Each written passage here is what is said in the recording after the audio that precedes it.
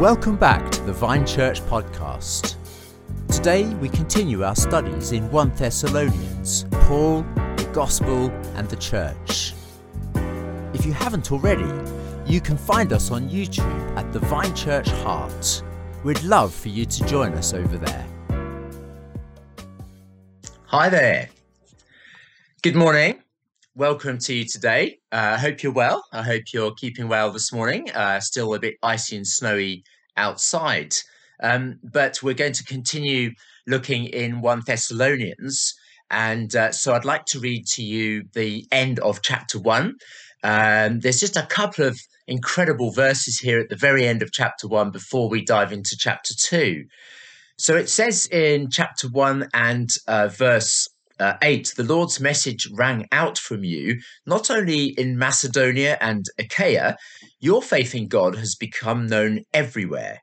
Therefore, we do not need to say anything about it, for they themselves report what kind of reception you gave us. They tell how you turned to God from idols to serve the living and true God, and to wait for his Son from heaven, whom he raised from the dead, Jesus, who rescues us from the coming wrath. Excuse me for the cat joining in there. See if she behaves, and welcome to Rachel from the Philippines as well, and to Sue and to Anne and to others who've joined in. So what we've seen here in in the letter so far is that the Apostle Paul went to Thessalonica, preached the gospel in a short period of time, just a month or so. He was there. Many people turned. In fact, there were some Jews. There were many God-fearing people, so kind of Gentiles who were attached to the synagogue. And then there were not a few prominent women as well who turned. So quite a significant group of people that turned to serve God. And having received the message from Paul, Paul then had to flee the city. But they then started to live out this message and to share this message. And the message rang out from the city of Thessalonica, this big capital city in Europe, rang out across Greece, across Macedonia and Achaia, which is Greece. And across the valleys, it echoed as their lifestyle and their words kind of propagated and was heard further and further afield, to the point where the Apostle Paul is now in Corinth over the sea, and yet he is hearing reports from people, from Timothy who has come, but possibly from someone who's come from Rome as well, reports that these people are living this life in a radical new way. And he says they themselves report what kind of reception you gave. They tell how you turned. And so there's this message that's gone out, and they've got a reputation now. But Paul gives this amazing summary of what it means to actually be a Christian at this point. And I would suggest to you that this is the most succinct and quite possibly, the most thorough summary of what it actually means to be a Christian that we find in the New Testament within just a couple of short verses. It's not just a nice, neat little summary, but it's actually a powerful summary, which if we take on board is still life-changing today. As I've certainly reflected on it, I've found that to be the case. And so it tells us here that they did three things. They turned, they are serving, and they are waiting. So they turned from idols, they're serving the true and living God, and they are waiting for his Son to come from heaven. Three things that they're doing: turning, serving, and waiting. And that is a powerful summary of what it is to be a Christian. And I want to just park a little bit on the first one, or the first two here. They turned from idols. Now, idols, of course, are pictured in the Bible as being powerless and of being false. And in contrast here, we're told that these people have turned from idols to the true, the genuine, as opposed to false, and to the living, as opposed to dead, idols. They've turned to the living God. They've turned to the true and living God as opposed to false and dead idols. Now, we'll look at that in a minute, but what it tells us here is that they turned from these things. Now, this word turn here, there's a couple of different words, 3 different words that are used for repent or turn in the New Testament.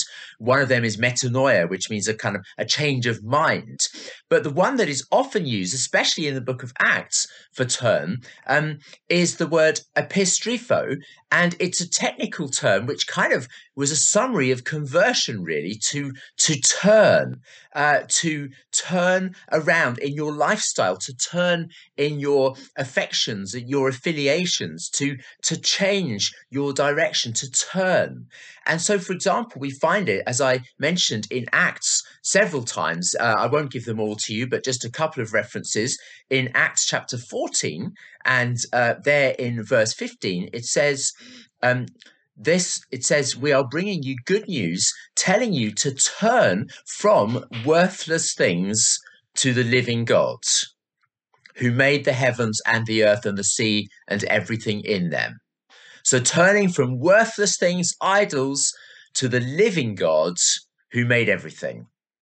And then it tells us also in Acts chapter 26 and verse 18. Acts 26 verse 18 says that Paul's missionary journey, his apostolic journey, was this: to open their eyes and to turn them from darkness to light and from the power of Satan to God, so that they might receive forgiveness of sins and a place among those who are sanctified by faith. So turning from darkness to light, from the power of Satan to God. And then again in verse 20, he talks about how they are to repent and turn to God and to demonstrate their repentance by their deeds, repenting and turning to God. Now, this turning then is a decisive change of direction. It's a break from the past. It's a break from the idols. In Thessalonica, they could probably see Mount Olympus. Mount Olympus was 50 miles south of the city, and they would have seen it, and it was reputedly the home of the gods. And these people in Thessalonica, under the shadow of Mount Olympus, were turning and walking out of that shadow and walking instead to turn to the living God. Now, idols come in lots of different forms. Idols can be, if you like, kind of pretty basic superstitions, or they can be very sophisticated. But whether they're superstitious or sophisticated idols, they're all suspect.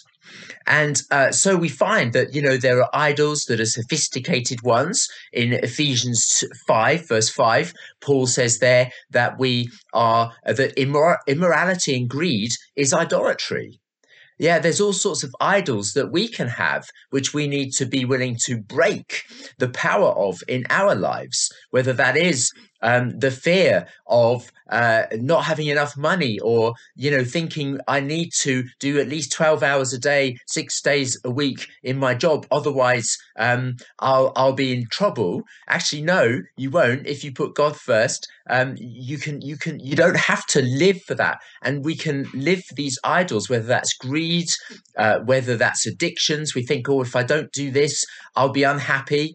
And we're afraid of these things. We're afraid of the power that they have in our lives. We think that they have power when actually they don't have power in our lives, if we believe that God can set us free from these idols that we've been trusting in, and instead we trust in him. We think, if I give that money, then what will happen? I won't have enough. I won't be able to survive.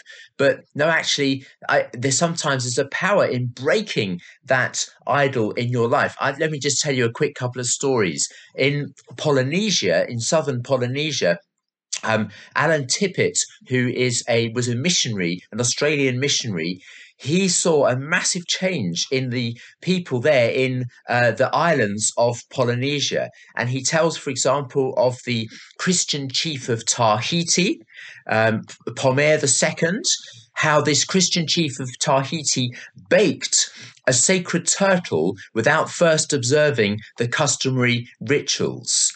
And nothing bad happened. And the people watching thought, whoa, these idols are powerless. And many of them turned to Christ.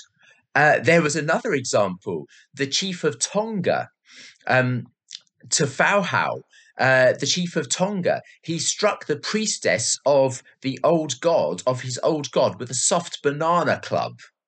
And as he did it, he said, I will strike the devil god with this.